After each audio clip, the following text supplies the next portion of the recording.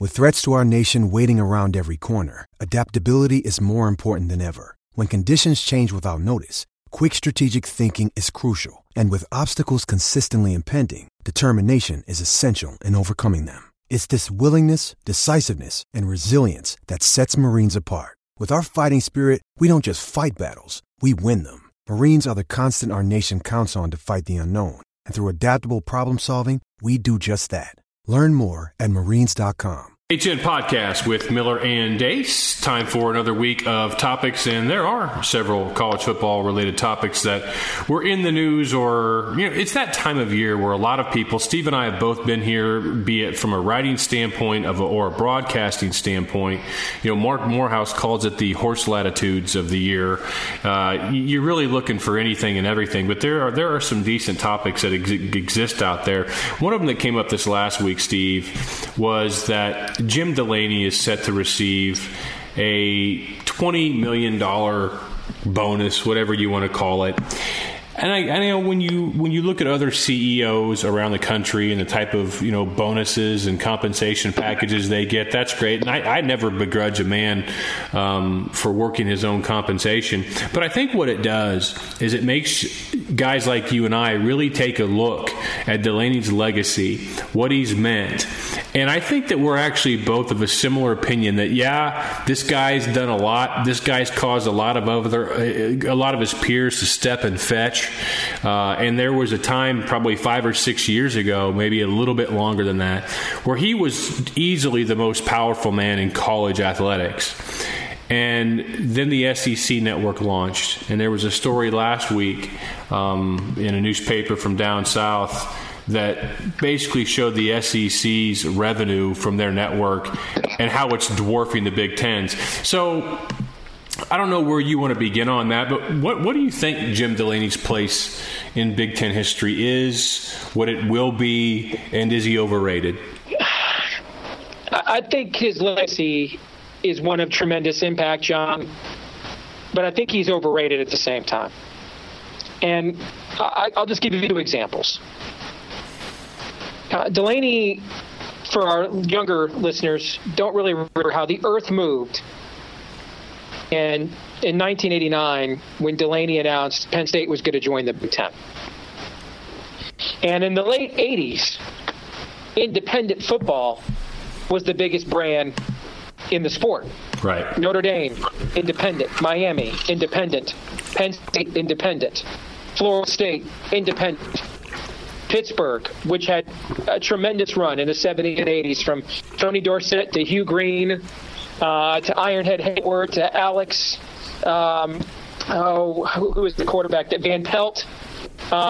They were an independent. West Virginia went to a national championship game with Major Harris, independent. Syracuse went undefeated one year with Don McPherson, independent. So in the late 80s, independents were the power brokers in college football. They could go to any bowl game that they wanted to other than the Rose. They weren't in anywhere, which allowed Miami and Penn State to play for the national championship in 1986, which was a major deal back then, although we get that every year now since the advent of the BCS and now the playoff. So the earth moved when Delaney brought Penn State into the league. What ended up happening shortly thereafter, though, timing was poor. Title IX gets installed. A lot of the immediate boost you would have gotten from expanding the league's footprint to the east mitigated by the massive budget cuts that went on as a result. The SEC took a look at Delaney's idea and said, it's a great idea. Let's top it. And they brought Arkansas in from the imploding Southwest Conference, where they were the power program along with Texas A&M in the Southwest Conference in its latter years. They brought Arkansas in, and they brought South Carolina in, who was an independent and was a very good program in the 1980s under Joe Morrison. They brought them in, went to 12 teams, where the Big Ten went to 11, went to 12, split into 2 divisions, and created a cash cow called the SEC Championship. And its very first year, they had number 1 Alabama against Steve Spurrier, his first year at Florida. And from there on, they essentially created themselves a national brand without sacrificing their regional identity. That first Saturday in December, right after Army-Navy, for how many years, John? There were 2 games. Army early in the day, and then the later game was what? The SEC championship game. And everybody watched. Nationalized the SEC regional brand. And then we see this happen with the creation of the Big Ten Network. So the Big Ten comes out with the Big Ten Network in 2007, blows everybody away. Even schools, Northwestern, Purdue, are bringing more money in television revenue than USC. Then in 2007, the Big Ten launches its own network. And it revolutionizes not just collegiate sports, but television sports in general. It gets carriage that the NFL Network couldn't get and still can't get at its launch. And suddenly, Purdue, Indiana, Northwestern are bringing in more television money than Texas and USC. And it just blows people's minds. And the SEC takes a look at that and says, yeah, we want to emulate that, but we're going to wait. 5 years go by, 6 years go by. 7 years later, they launch their own network. And with the Big Ten Network's partner being Fox, the SEC trumps them by going with the biggest brand of them all, ESPN, which, of course, as we've discussed, is in decline, but it's still a far bigger collegiate sports brand than Fox is. They go to ESPN. They hire better talent. They allow their color talent, who are actually guys who played in the SEC and are known players, big players, Tim Tebow, Booger McFarland, McElroy, guys that won SEC championships. And they allow them to give critical opinions. Paul Feinbaum, who's a professional troll, is on the network. Well, Big Ten have several of their guys are playing the Big Ten and appear as analysts on the network. I mean, Bernardo had a cup of coffee at Indiana as a head coach, and he's their lead analyst on the whole network. They stick to their own regional brand. They do not try to nationalize. And the further round of expansion, they decide we're not going any further north than Missouri. We're going to bring in Texas A&M to open a corridor to Texas, which I think is the most underrated factor in the decline of the Big 12. Is allowing the SEC in to raid the state of Texas through Texas A&M. And that happened right at a time Mac Brown's career was on the downhill cycle at Texas. Mm-hmm. And I think the whole league of the Big 12 has suffered as a result of that. And so yet again, the SEC takes a look at what the Big Ten's idea is. They do it better. And they don't go for markets. They go for identity, regional identity. And through and then they allow their analysts to actually give critical opinions. I mean, we just went through a situation where Myles Garrett, the number one pick in the draft, didn't want to do interviews on ESPN because ESPN SEC analyst Booger McFarland was too critical of him. Could you imagine someone saying, "Boy, that Howard Griffith is just too critical, man. I'm not going on that network." Never in a million years. It's just watch them both for a week in the middle of the football season, and it's a far better product. I've said it for the last 2 years. It's not even close.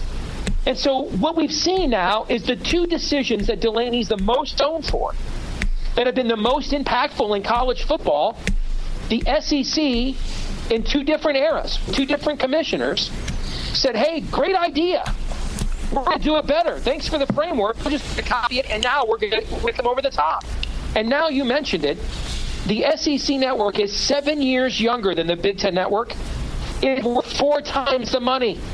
$4.5 billion is what its worth is. The Big Ten network is worth $1.5 billion. And so what Delaney did is he went out there and said, let's go get Maryland.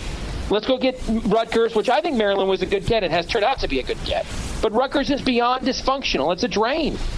And looked at market size instead. Meanwhile, the SEC said, we're going to gamble because of what we've seen on CBS. We've seen on CBS the last 15 years that people in California really do want to watch Auburn versus Georgia more than they want to watch Ohio State versus Rutgers and Michigan versus Maryland. And so we're going to stick with our brand, but we're just going to nationalize our regional brand. And look how it has turned out. It has worked. And they have built a business model superior to the Big Ten, despite having none of these ideas themselves, and being at a demographic disadvantage in terms of eyeballs. And you go back now and you wonder, the Big Ten went with expanding its regional brand when it brought in Nebraska. Nebraska wasn't about market size. Nebraska was about, they're in our footprint in a big national brand. They add to our tradition. I wonder now, in hindsight, because we can look at this, the numbers are in, and the SEC is better and bigger and more valuable.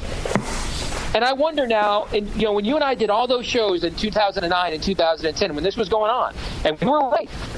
I predicted, I was as sure as gravity that these three teams would be in the Big Ten: Missouri, Maryland, and Rutgers. Two of them were in. And the only reason Missouri didn't win is because Delaney came up with an idea I didn't think he could pull off, which was bringing in Nebraska, which is a bigger coup than Missouri. I think we both agree with that. Mm-hmm. So I wonder, though, if instead of trying to look at TV markets, if the Big Ten would have said, we're going to actually triple down on what we do with Nebraska.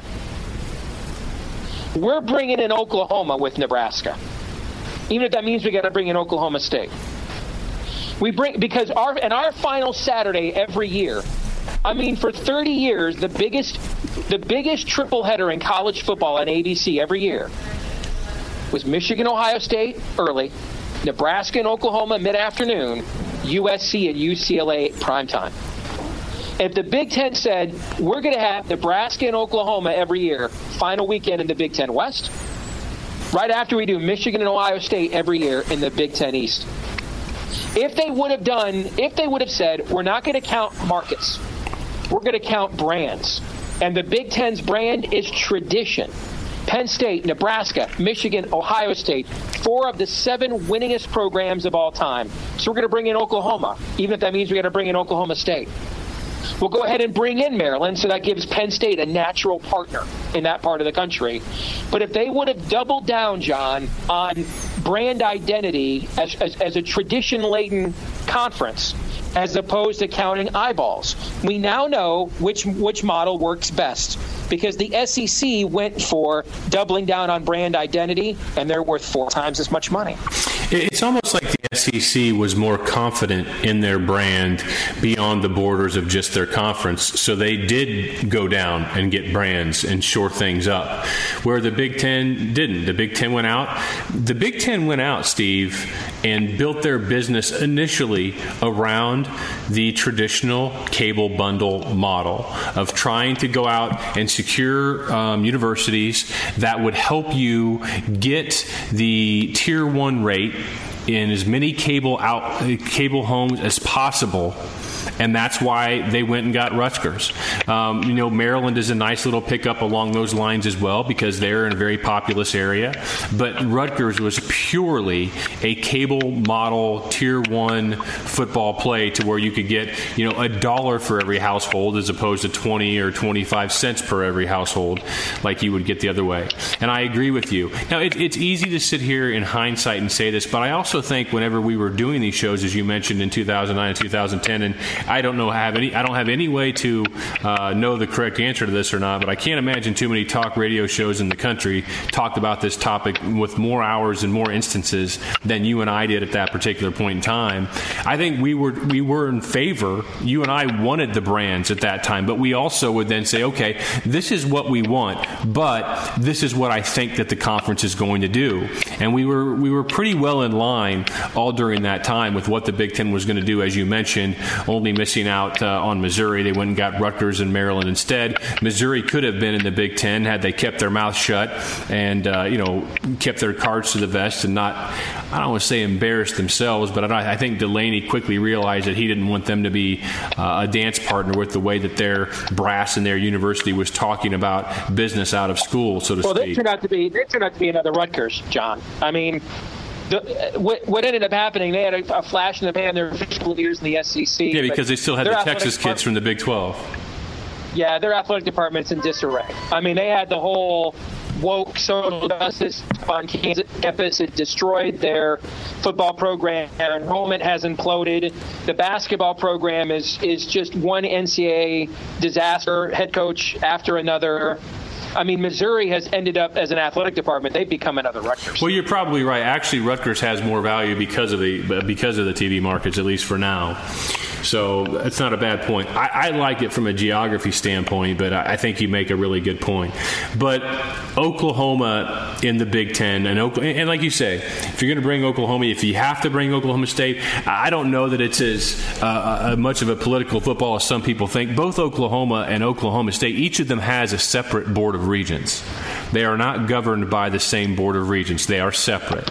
I don't believe it's as politically loaded as, say, what you have in the Texas legislature with a lot of Baylor alums in Congress and how we've talked about that before. So I don't know that Oklahoma State has to come, but if you just did it from a number standpoint, I think it's good. Now, last week down, Barry Trammell in the Oklahoman had a couple of articles, one last Sunday, and then a couple of days later he followed it up when he received an email from a professor from the Big Ten saying that, maybe Oklahoma doesn't have to worry as much about not being an AAU member as they might think, since Nebraska, although Nebraska was a member of the AAU and the Big Ten was courting them, and the Big Ten was aware that Nebraska might lose its AAU status, and then they did lose it. And the AAU is just basically a consortium of research institutions across the country that work together, pool together, and work together to get a lot of money for grants and research and things of that nature.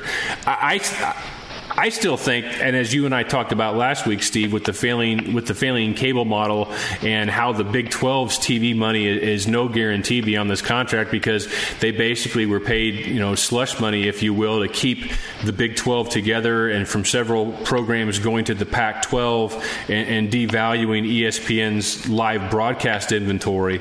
The money won't be there to do that this next time. So I think it's fait accompli that Oklahoma, Texas, Oklahoma State are going to have to find a new home.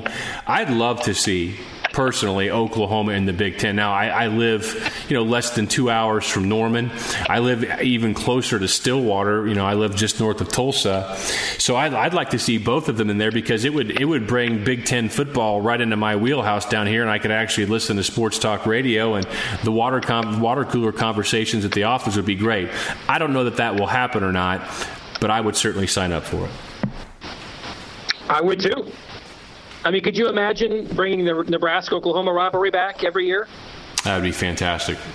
I mean, it would be just absolutely fantastic. I would sign up for that tomorrow. And I think when things get reshuffled, I think you will see more thinking along these kinds of lines.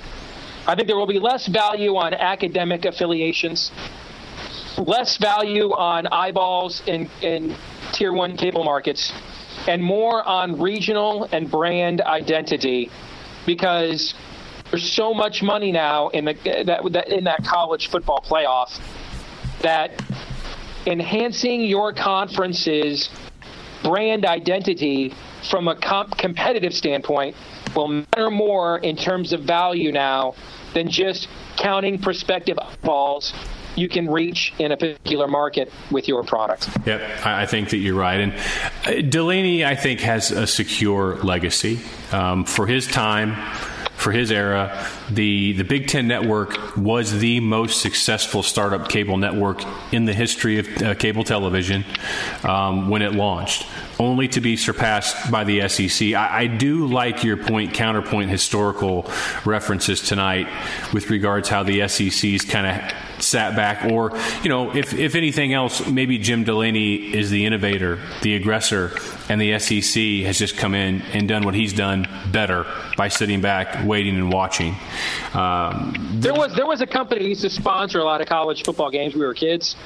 I don't remember what they were called, but I remember their tagline in their ads. You might remember this. We don't make a lot of the products you buy. We make a lot of the products you buy better. Was that 3M? And that's what... Is that who that was? I don't remember who it was, but that's what the SEC has done. You're right. I think it might be 3M, like a chemical company that makes things better. That could be an oxymoron, but yeah. All right, moving on. Another topic that popped last week, and Steve, for the life of me, I can't recall the genesis of this. If it was just something somebody was banding around to make bowl games more interesting, more entertaining. You and I talked last week how, as we see the future of college football unfolding, we see less and less emphasis of importance on the bowl games, glorified scrimmages, though they've always been, we see more and more of this, especially if the college football playoff expands to 8, as you think it will, when they are all looking to regain some of the money they're going to lose when the next TV rights roll around and the historic cable bundle isn't there in 2026. We talked about having bowl games be a nice showcase for the younger guys in your program, things of that nature. Well, somebody tossed out last week to go one further, and I love this idea actually, to allow red shirts to participate in bowl games, because the red shirts are all there going at it in practices leading up to the bowls. One of our favorite thing amongst the Iowa media was always to ask Kirk in press conferences right before the bowl games, hey, what are some of the freshmen out there? What are some of the guys that have really opened your eyes during bowl prep with all these extra 15 practices? Someone tossed out there to allow red shirts to participate in bowl games. I think that would be phenomenal. Well, this is in relation to a rule that has been proposed that essentially says the ratio and how many snaps that we have to play with every year. When someone plays early in the year or they get injured, can they still redshirt? You will be allowed to have played in 4 different games during the course of the regular season. Any 4 regular season games, and still be considered a redshirt. So that they're not trying to mathematically figure out who applies in terms of total snaps, and it's much more cut and dried, like what happened with the outstanding defensive end at the University of Iowa a couple of years ago, for example. Yeah, Drew, is this a proposal, or is this one done? Maybe this one snuck past me. This is an actual proposal that is being discussed. Okay. Is some of the college football pundit has said, let's take this one further, and let's let redshirts play in bowl games. Mm-hmm. And I think if you want to salvage the bowl system, I think that you need this, and here's why. I think you're going to see a lot more Leonard Fournettes and Christian McCaffreys. No doubt. I don't think there's doubt about that. Okay? Now, I don't know if we're ever going to see somebody set out a playoff. Or even a Rose Bowl if it's not in the playoff kind of a game. And I definitely think that is something an NFL draft would hammer a prospect for. But if you're not in one of those games, I think you're going to see more McCaffreys and Fournettes. And how do you offset that? You need to give people more reasons to watch, not less. What could be another reason to watch? Okay, well, I want to know, what kind of team Florida will have next year. I'm a Florida fan. We've won the SEC East 2 years in a row, but offensively we haven't been that good. This Felipe Frakes kid was a big-time recruit. He's redshirting this year. And you know what? I'm going to tune in to that Outback Bowl against Iowa because I want to see that kid play because he's got his shot. And because these red shirts, if you guys know college football, what a lot of fans may not realize is during the season, guys who redshirt don't get a lot of reps. It's nearly zero, actually. And then from the end of fall camp until the bowl practices, essentially red shirts are largely ignored, except for scout team reps. That it's those bowl practices when they truly get a chance now to go 1s-on-1s, 2s-on-2s, 3s-on-3s, when it's even up and you really get a chance to see what a kid is capable of. Those bowl practices where a lot of redshirts make their initial move on a college football team. So that's the perfect time to put that kind of pipe in. Hey, we want to see what kind of team are we going to have next year. When this guy takes over for so-and-so. This is an excellent way to pass the baton from one generation of superstar to the next. I think when you look at the sport that we have now, and we've talked about this in the past, it's not as simple as it was when we were growing up of just counting returning starters anymore. It just doesn't work anymore. And trying to figure out who's really going to be good next year and who's not. I think the curiosity factor of knowing who are some of those star players that are going to emerge and giving them a chance to play, I think it adds a layer of drama and intrigue into the bowl season outside of those, New Year's Six and playoff games that just frankly isn't there right now. I totally agree. If this proposal comes comes to fruition, let's just say hypothetically that true freshmen are allowed to play 4 games, or you're allowed to play 4 games in a season and still be able to redshirt, whether it's injury, whether it's just whatever, whether it's a tryout. I can see several scenarios playing off of this. One of them I can see, let's say you're Iowa and you're through 8 games of the season or 9 games, depending on if they make your bowl game exempted or if that counts as one of your 4. So let's say you're through 9 games and you're 5-4. Things aren't going well. You're not likely going to play in a great bowl game regardless at this stage of the game.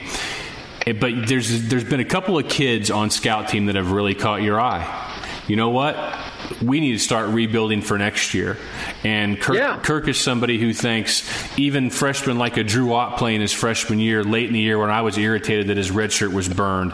A.J. Eads a number of years back where he played late and we were like, why are you doing that? And Kirk says, you're just going to play faster next year because we know we have to count on you next year. So we'd rather you have your big eyeballs moment out of the way and get past that. I definitely think you could see a lot of young kids playing in that scenario. Or if you're Michigan, or rather an Ohio State, and Michigan wants to get back to that, historically they are, you're rolling along and you're signing 5-star phenoms every year. You get to game 9, you know what? Great wide receiver gets hurt. You got a 5-star has been turning heads. You plug a guy right in. I think it's a good thing. I love it. I mean, the SEC has that week that they do before rivalry weekend when they all play FCS. Yeah, exactly. Okay. And that's where, you've got big-time recruits. You put them in, and suddenly I'm a fan, and I'm like, you know what, man, I'm going to watch this weekend's game against Arkansas State because so-and-so is going to play. I mean, I look at Alabama. You have Jalen Hurts, the sophomore sensation quarterback who was SEC Offensive Player of the Year as a true freshman last year. They bring in this kid, Tua Tagovailoa, I think is his name, this 5-star recruit that's supposedly the next Marcus Mariota because he's a spread quarterback from Hawaii like he was. Well, we have seen this raft of high school, quarterbacks transferring. Alabama just had 2 last year, Cooper Bateman and Blake Barnett, both big-time recruits. They transferred to other schools. Well, your ability to retain some of these guys, if they know 2 or 3 games of the year, they're going to get meaningful action, so scouts get them on film, facing actual bullets. You can begin building that resume. I think it's a tremendous idea, and there was more of this back in the day when we were little kids, and you were at 100, 115 scholarships, and so you didn't have to redshirt as many guys as anymore because you had so many scholarships that were available. And a lot of those times there wasn't nearly the parity in college football then either, so you were playing in a lot of blowouts if you were a tier team. I think this brings a lot of that back. This brings back, an opportunity for a lot of guys to get a chance to be seen. I think right now we're living in an era where there is so much competition for people's money and attention. You need to give them as many reasons as possible to invest both of those finite resources into your product. I think this is an outstanding idea. I mean, some people might say, well, the true fans, Steve, they're going to be watching regardless. But I'm going to be brutally honest here. And maybe I shouldn't be, but I'm not going to change my stripes now. I'm 46. And September and October, weather down here in Oklahoma, and I remember what it was like in Iowa, and I'm planning on starting to play a lot more golf in my life. The last 20 years have been about, humping it and busting it, and not that won't keep happening, but I want to play more golf. I love the game of golf, and September and October is about the best time of the year to golf down here, and Sundays are for church. Saturdays are sometimes to let Dad go play golf. That's right there every single Saturday. Due to if I didn't have work obligations that I do enjoy, I probably would be recording a lot more football games and come back and catch them later that night. So you're right. There is a great deal of competition for your time. Parents having their kids in 2 and 3 sports in the same season and all these things going on the weekend. So I think you're exactly right. Another thing I wanted to talk about that comes in line with this. I don't know if there's any extra recruiting advantage or disadvantage for certain schools if that, they can play in 4 games rule would come about or not. But there is something that did get passed officially this past week, and that is the new signing period for college football. So we that with that second or third week in December that has traditionally been reserved for the junior college players or high school seniors who have graduated early and can enroll in the spring. That is going to be an opportunity for kids to sign letters of intent that are binding letters of intent at that point in time. And then there'll be the second signing period that's the first Wednesday in February, as it has been for a long time. And I've long been of the position that something like this is certainly good for Iowa. I'm not going to sit here and say that it's great and it's a game changer. But if you're Iowa and you have gone out and you found some diamonds in the rough and you don't want Michigan to swoop in and steal a Karan Higdon on signing day, something like this does one of two things. You either get them signed, they're in the live well, and they can't flip out on you on signing day, or, as Jerry Tarkanian used to say, I know who my competition is. Because if these kids don't sign with you on that day, then you may still have some work to do, and or you need to begin also recruiting that position more strongly with other players, because those kids may be at risk from flipping. With your analysis about this rule, I think in general it's bad for college football. I think it's good for programs like Iowa and Iowa State. I think it's bad for the recruits and the players. Let me take each of those one by one if I could. In terms of being bad for college football, signing day is an event. We now have the SEC network, ESPN, CBS's sports network, the Big Ten network, which finally figured this out a few years ago. They go wall-to-wall coverage with college football in early February. And it's the first time that we truly know everybody's rosters for the next season. It's a major event. It's made for television. I think watering it down and diluting it, bad for the sport. I think you have an event of that magnitude. I think you actually want to enhance it, not water it down. Especially because, let me skip the second part and go to the third. I don't believe you can pay players. Title IX won't allow it. There's certainly money to pay football and men's basketball players, but the money and revenue to pay every last scholarship athlete isn't there. So Title IX is not going to allow it.